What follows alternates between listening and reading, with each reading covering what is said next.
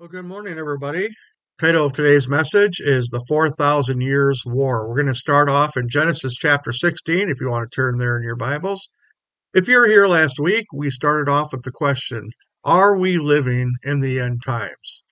And to answer that question, we looked at how the people and the culture would behave and act during the time of the end times. We looked at Romans chapter 1, 2 Timothy chapter 3, as well as several other verses in the Bible to see if that matches up to what we are seeing today. Well, this morning, we're going to look back in time so we can understand the history of what is going on in Israel today. I have a feeling that many of you may not understand or believe or realize that this fight between the Jewish people and the Arabs around them is not a recent development. You see, all this did not start in 1948 with the United Nations granting the land of Palestine, as it was called then, to those of Jewish descent after the Holocaust. The land given to Israel wasn't even really that large of a section of land. It was a skinny little parcel that hugged the Mediterranean Sea and went over to the mountains to the east. And it really wasn't that bad. It was maybe about, or that big, I should say. It was about maybe 1/4 to 1/3 of what Israel had been in Bible times. Then in 1967, the Six-Day War happens. Six-Day War was an alliance of Arab nations, primarily Egypt, Syria, Jordan, and Lebanon, who were pretty much financially backed by most other Arab states like Iraq, Saudi Arabia, Kuwait, and Pakistan. They all attacked at the same time and attempted to wipe out Israel. This alliance of Arab nations was crushed by the Israeli military, and in the ensuing battle, Israel took a lot of land and created a border that had not existed since the time of King David.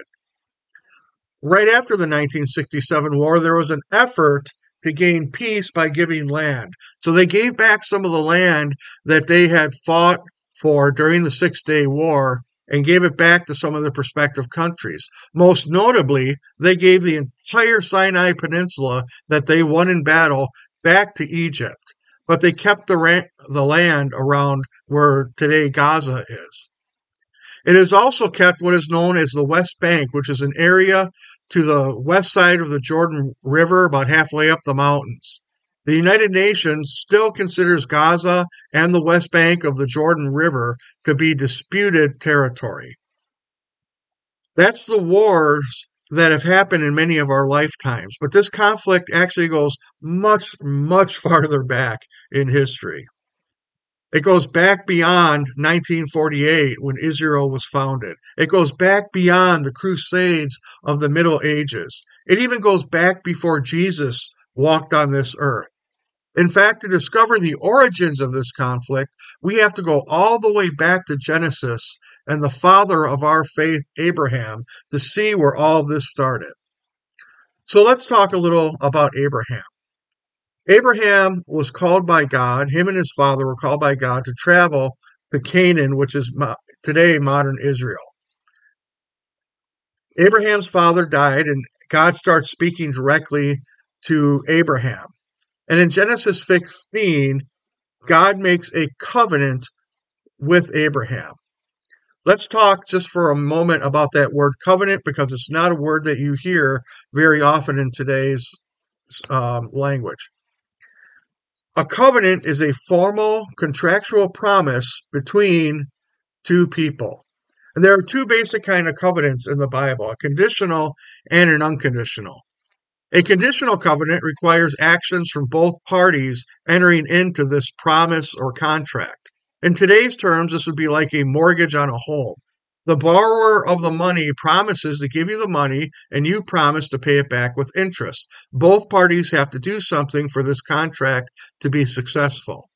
However, an unconditional covenant is when a person is so much greater than the other party entering into the agreement that they're going to promise to do something for the person that they could never even come close to matching. This is also called a royal grant covenant, where a king gives a reward to a faithful subject for a duty or a service that they have done for the king. That covenant is irrevocable because it's based on the word and the promise of the king himself.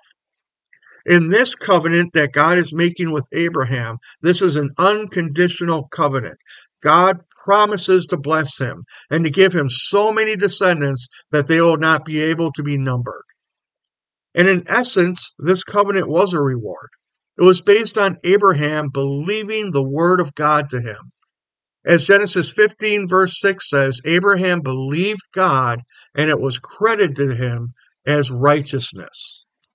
God was so impressed by Abraham's faith that he gave him this promise. And this promise is that Abraham and all of his descendants would be so innumerable that no one could ever be able to count them like the stars in the sky. Well, Abraham, being human, he's questioning God. Well, God, how are you going to do this? I don't know if you have all the facts here, God. I mean, my wife, Sarah, is barren. She's never been able to have children. And actually now we're both well past childbearing years. Abraham's 75 when this is going on, and Sarah's 65. But God assured Abraham that this would come to pass, and Abraham believed God. However, time started going by. A year went by, and still no child. Then another year went by. No child yet. 5 years go by. Still no child. Then 10 years goes by. Now, I imagine they're starting to sweat a little bit. I mean, they probably made this nursery and a cradle and everything else for the new baby to go in, and they're staring at it every day, hoping that today is going to be the day that they discover that Sarah is pregnant, but still absolutely nothing. As I said, Abraham's now 85 years old. Sarah's 75 years old. And even in Bible times, that's well past childbearing years. As they watch the dust begin to accumulate on the cradle, they come up with an idea. Maybe we have to help out God a little bit here. Maybe there's something we need to do. There is so many times in life where those thoughts are the beginning of disaster. And we're going to see that here today. Because this is the beginning of the conflict that we are witnessing over in Israel today. We're going to read Genesis 16, verses 1 through 4. Now Sarah, Abraham's wife, had borne him no children, but she had an Egyptian maidservant named Hagar. And she said to Abraham, "The Lord has kept me from having children. Go, sleep with my maidservant. Perhaps I can build a family through there." Abraham agreed to what Sarah said. So after Abraham had been living in Canaan 10 years, Sarah took her Egyptian maidservant Hagar and gave her to her husband to be his wife. He slept with Hagar, and she conceived. Let's go to prayer just for a moment.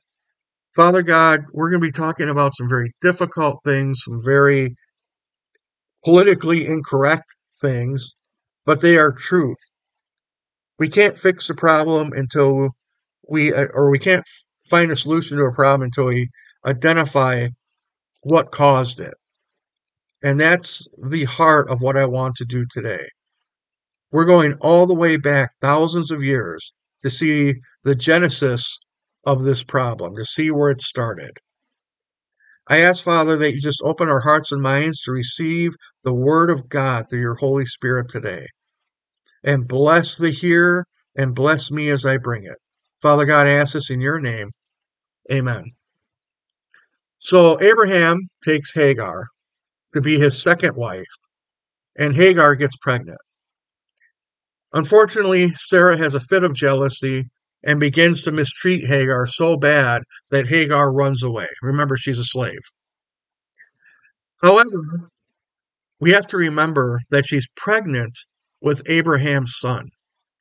This son is an heir to the covenant that God has sworn to Abraham.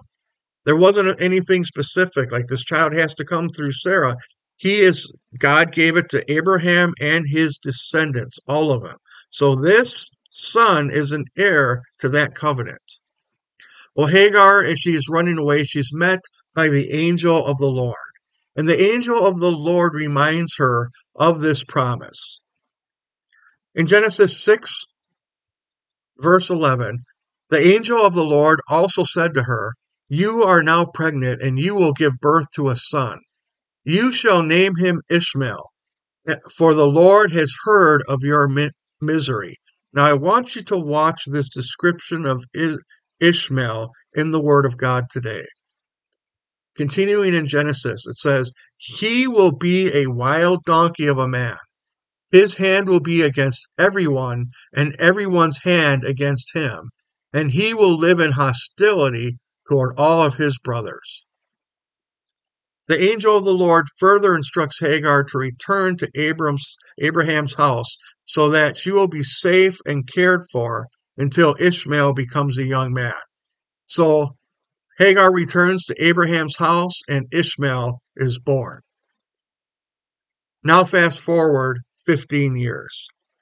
It's been a total of 25 years after God made his original promise to Abraham that he would have a son. But now Sarah gets pregnant at 90 years old and Isaac is born. What an incredible miracle God has done here. Soon after Isaac is born, Ishmael is heard mocking, and in the original languages, it makes it sound like he was possibly threatening the new child Isaac. So Sarah, again, has a fit and tells Abraham, you got to get rid of these people. I'm not going to endanger my son. You need to send them away. So he does so.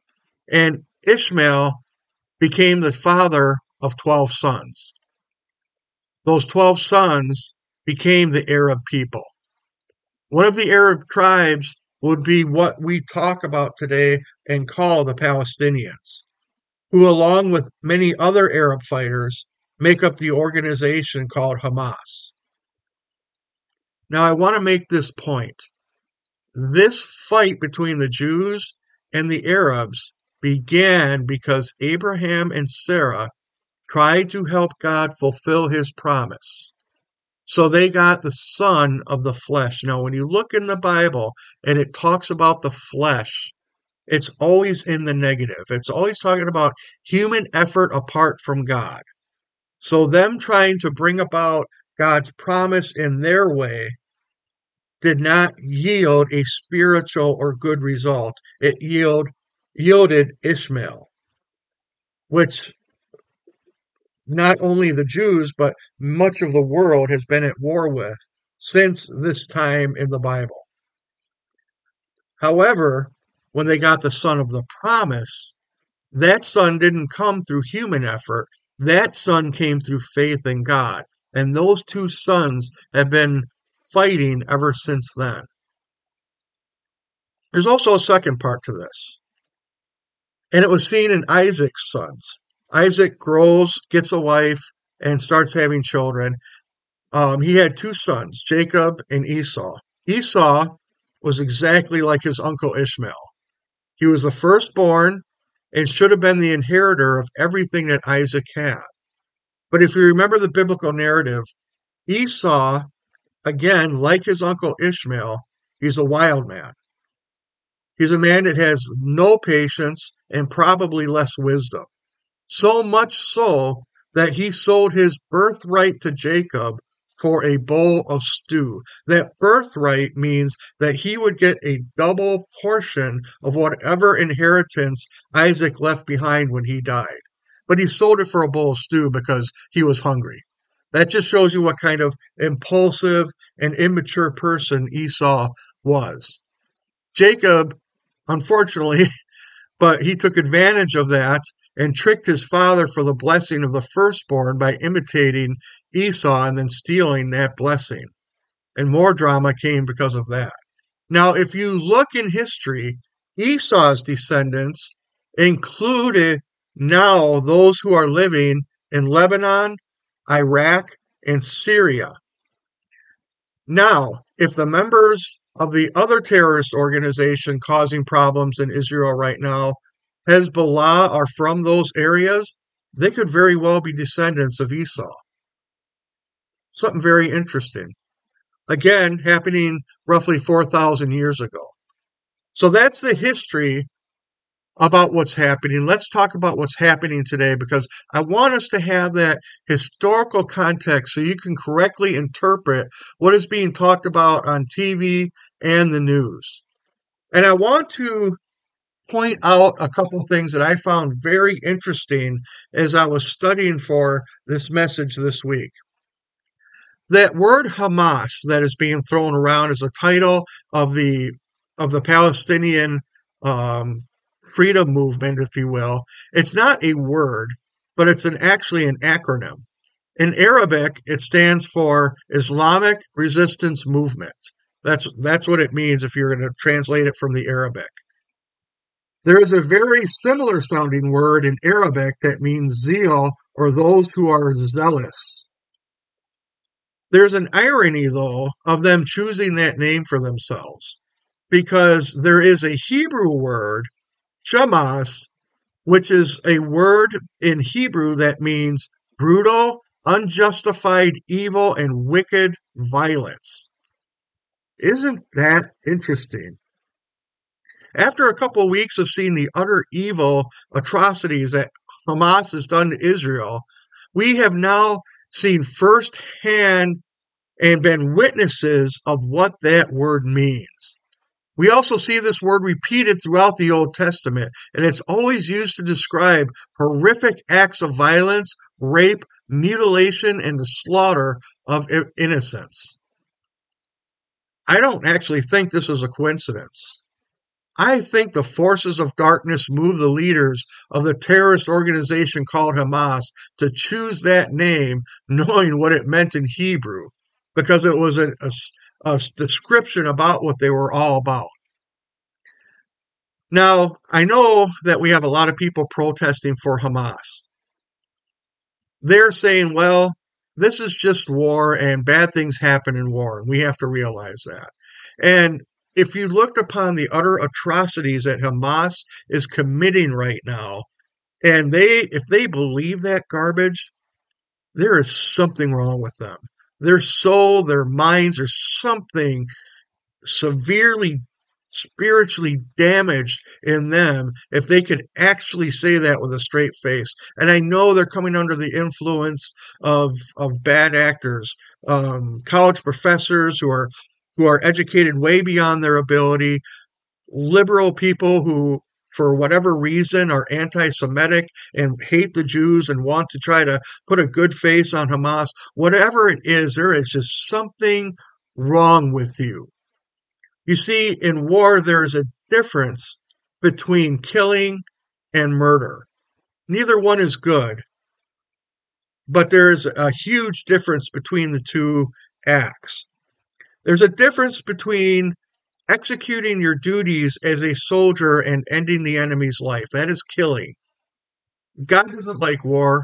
I know he had to command it a lot of times. He has to work with what he has, and sometimes war is that. There's a difference between that, though, and doing what Hamas is doing. They are doing Hamas. Wicked, evil acts of horrific violence. They are raping. They are killing children. They're just doing so many horrific acts that I don't even want to describe them here, but they are horrible. This is pure evil. How evil is it? Well, let me show you how evil this is and exactly how God views it. The first place that the Hebrew word Hamas is used is in Genesis 6, verse 11. This is going back to Noah. This is a description of how the earth was right before God sent the flood. In Genesis 6, verse 11, it says, now the earth was corrupt in God's sight and was full of violence. That word violence there is the word Hamas. God saw how corrupt the earth become, for all the people of the earth had corrupted their ways. So God said to Noah, I'm going to put an end to all people, for the earth is filled with Hamas because of them. I am surely going to destroy both them and the earth. The first time humanity went down and went into this kind of evil, God pushed the reset button on the whole planet, killed everything except for the animals on the ark and 8 human beings. And there were potentially millions of people on the earth at that point. Everyone went. This is what God thinks about what is happening in Israel today. It should make any sane, moral person recoil in horror and in fear and trembling about the wrath of God that could come. And as bad as all this is for the Middle East, we shouldn't just concentrate on the world that we are seeing, because all of this is part of a great spiritual battle that predates even Abraham. We'll get to that in a minute. But I want to point out something about Hamas and Hezbollah and a lot of the terrorists. The Hamas terrorists are all members of the Islamic faith. So they're called Muslims, specifically the Sunni Muslims.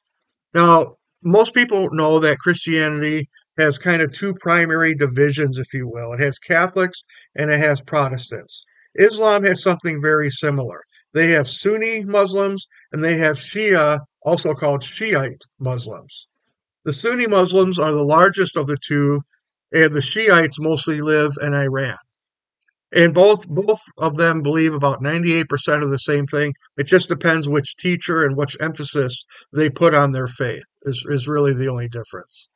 And we should also remember this about Islam. Islam is a prescriptive religion, meaning it wants to rule every part of your life. Everything is prescribed for you. It wants to run the day-to-day decisions. It will be the primary government of the people, and they live by the sword. Do it or else. They describe exactly the way you should pray, what you should pray, when you should pray, exactly how to exercise your faith. Everything is laid out for them. It's very important for us to understand that. Everything is laid out, including the idea of jihad. Jihad means holy war. You see, to a Muslim, there's no sure way to get to heaven. Like, we have the faith and assurance of the sacrifice of Jesus Christ paying for our sins, and through believing in him, we have eternal life as Christians. They don't believe that at all. They have no sure way to get into heaven. In their faith, they call it inshallah, which means whatever Allah, their name for God, whatever his will is, will be. So they could be a faithful Muslim their entire life, never break a single rule, and still go to hell. They just depends on what arbitrary whim Allah has that day for them. Except for one thing. They have assurance of salvation if they participate and die in jihad, or a holy war. If they die for their faith, they believe that they become VIPs in heaven. They get 72 virgins to take as their wives, and they live in paradise under Allah's favor forever. That's what they believe. So by the fundamentalist belief in Islam, which is the predominant belief in the Middle East that many of the Sunni Muslims follow, the only sure way to get to heaven is to commit Hamas. Now, are their actions making a little bit more sense to us as why they are able and wanting to do what they are doing? I just bring that to you to give you a little bit of perspective about the why. I'm not excusing it. It's horrible and they should be stopped. But this is their mindset and how they believe. Now, as much as we've been focusing on the physical and the historical, we have to remember that whatever is happening in the seen world starts in the unseen or the spiritual. Ephesians 6:12 reminds us, "For our struggle is not against flesh and blood, but against the rulers, against the authorities, against the dark powers of this evil world, and against the spiritual forces of evil in the heavenly realms." Islam and Hamas is a spirit. It's a dark and incredibly evil spiritual force within hell's legions. Now, the Bible really doesn't get into how Satan governs hell or organizes his armies and forces. I'm assuming since he copies everything God has done, that he has copied that kind of command structure, if you will, in heaven. Therefore, I believe Hamas and Islam, they're both some type of arch demon, chief lieutenant, something like that in hell, and it enters into people and compels them to commit these horrible acts. And that Hamas spirit is what is being unleashed on the earth today. We see it in the Middle East, but it has been going on for years in sub-Saharan Africa among the Muslims there, waging jihad on Christians and many of the native tribes there. We don't hear about that in Africa because, for a large part, America and the West ignores what's going on in Africa, but it's been constantly happening, at least in my lifetime. And that spirit has been unleashed on within its full measure upon the earth today. And you might say, well, why now? What makes today so special that Satan's trying to do this now? Because I believe we're in the end times. And the book of Revelation gives us a clue. In Revelation 12, verse 12, it says, "Woe to the earth and sea, because the devil has gone down to you. He is filled with fury because he knows his time is short."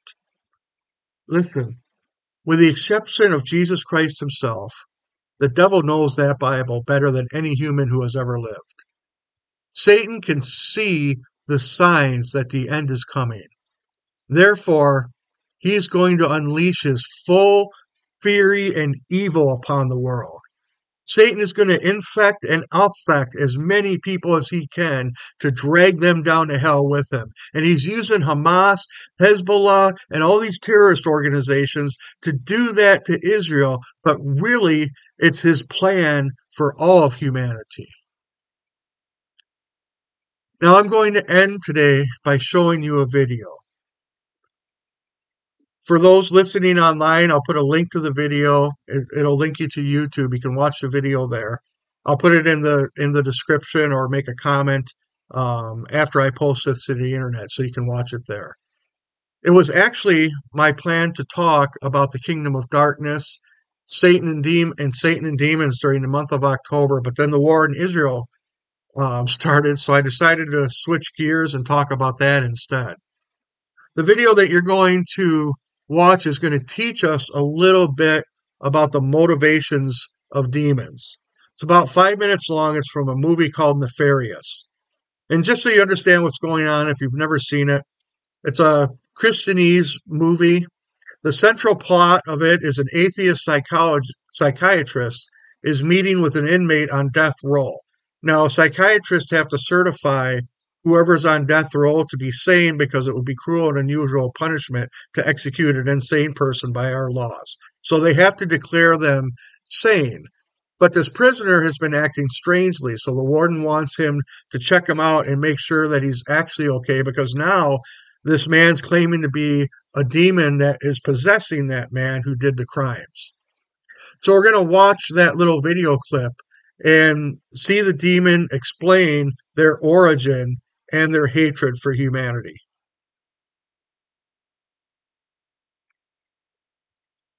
That video clip is probably the best synopsis that I have ever heard about the kingdom of God and their mission. You know, we spent a large part of this morning talking about the history of the conflict in Israel. But really, it started right here with what was described in that video. We're witnessing the battle of the ages being played out through the people here on earth. And the takeaway is this. All this is part of the spiritual conflict that we don't see, but it really is a spiritual battle being played out through people. I want to remind you of that. Because when you're tempted to hate on other people, when you're tempted to say, why don't we just nuke the Middle East, turn it into a parking lot, send in the Marines to paint the lines? I mean, just get rid of all these people. Remember, as deceived by Satan as these people are, as evil as the acts as they might be doing, they deserve to hear about the saving news of Jesus just like you and me. If you are a Christian living to this, you deserve as much hell as they do. You have sinned and fallen short of the glory of God. But because of his great mercy for us, God gave us Jesus Christ as payment for our sins, that whoever would believe in him and follow him and become his disciple will have everlasting life. They deserve that same chance. So I would encourage you, pray. Pray for the peace of Jerusalem. Pray for the safety of Israel, but also pray for the salvation of the Muslims. Remember, they exist under the covenant of Abraham also, that he would multiply them. Remember to pray. Jesus even told us, pray for our enemies. Pray for those who use violence against you and violently persecute you. Pray for them, so that you may be sons of the Father in heaven. Let's pray. Father God, I know this is a hard word. I know that there are so many things in our life that want to inflame our passion, to hate our fellow man because they are lost. They are away from the one true God. They are following a false religion and doing horrific acts.